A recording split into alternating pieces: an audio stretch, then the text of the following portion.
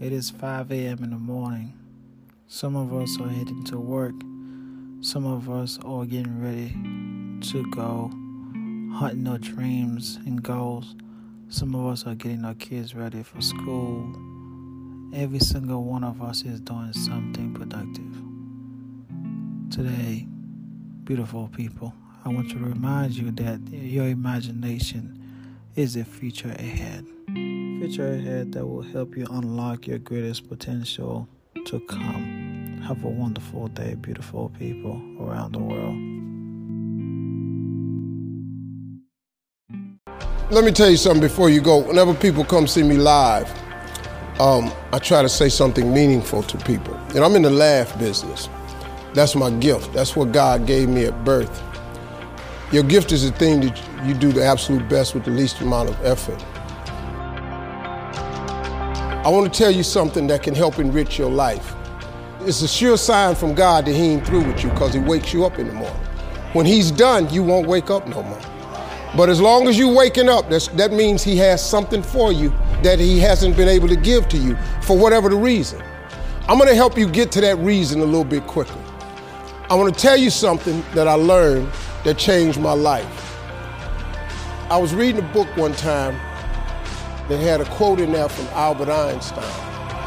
And Albert Einstein said, "Imagination is everything.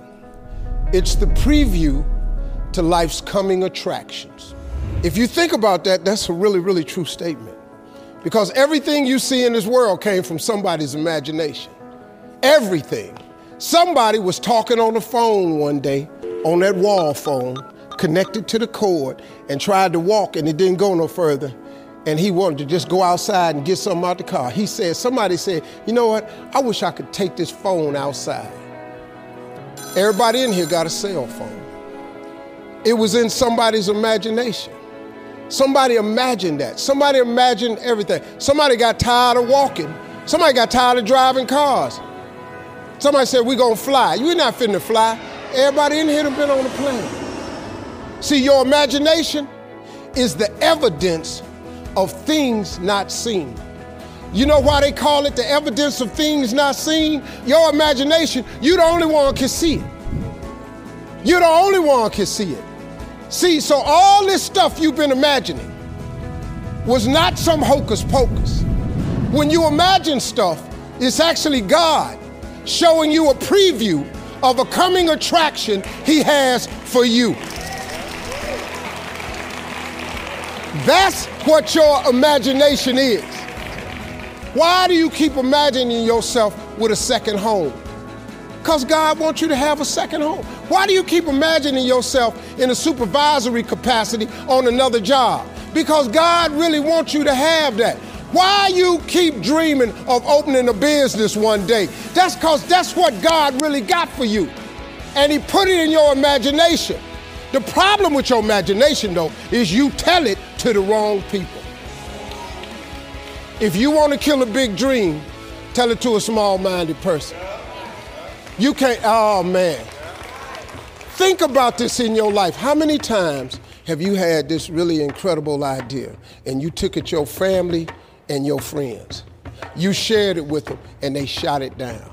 You know why they shot it down? Because they couldn't see it. Because God didn't put it in their imagination, He put it in yours. It was your evidence of things not seen. See, all this stuff you've been imagining, you ought to start working on it.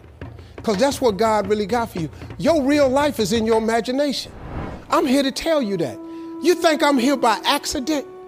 I'm here because He put this in my imagination when I was 10. When I was 10, He showed me I was going to be on TV. That's all I ever wanted.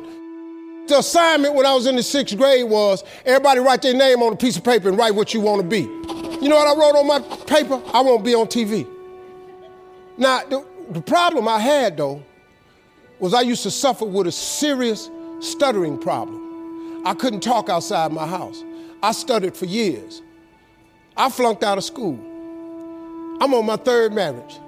I lost everything I ever owned twice. I've been homeless and lived in a car for 3 years. But at 10, though, I wrote on a piece of paper, I want to be on TV. So the teacher went around the room and read everybody's paper. had you stand up when she called your name, and the only assignment was your name and what you want to be. Doctor, lawyer, dentist, basketball player, football player. I wrote I want to be on TV. She saved me for last. She said, little Stevie, come to the front. Now I'm thinking, I'm going to the front because I got the best answer. Because ain't nobody had put that on their paper.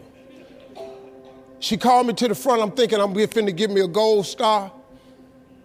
But I was wrong about that. She called me to the front to humiliate me. First of all, you know I can't talk. I suffered with stuttering stammer so bad, man. I couldn't talk at all.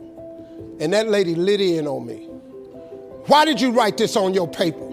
Now I'm standing there, I can't talk. Who in this school ever been on TV? Who in your family ever been on TV? Who in this neighborhood ever been on TV? I'm crushing, man. I'm standing there dying. She said, look at you standing there. You can't even talk. How they gonna put somebody like you on TV? So every Christmas, I send her a flat screen TV. Because I don't want her to miss me. I do not want her to miss not an episode of me. Because I wanted her to see what God had done for me. The fact that you couldn't see it, it wasn't for you to see. He put it in my imagination. But after 3 years of homelessness, losing everything I ever owned twice, suffering through flunking out of school, go home and cut your TV on. That little boy with the stuttering problem, he all over that TV. You can't cut your TV on. You can't cut your TV on not now day of the week and you don't see that little boy. That little boy with the stuttering problem is all over that TV because God put it in my imagination. All I did was hang on to that thought. I just kept hoping. I just kept hoping that what I had wrote on the paper would come true. A lot of times it wasn't about no faith. I didn't believe it sometimes. When you homeless and living in a car, how you see yourself as a TV star? But I just kept hanging on there. Because my mama was a Sunday school teacher. I kept hearing her say, God,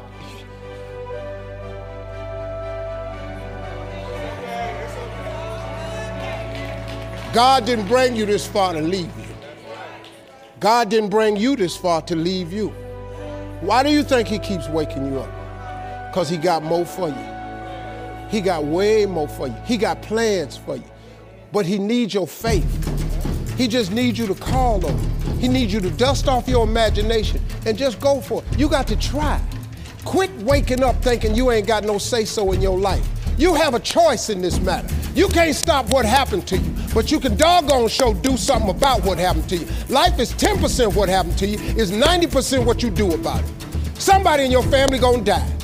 Somebody in here gonna get fired. Somebody here gonna get an eviction notice. Somebody gonna get laid off. Somebody company gonna close.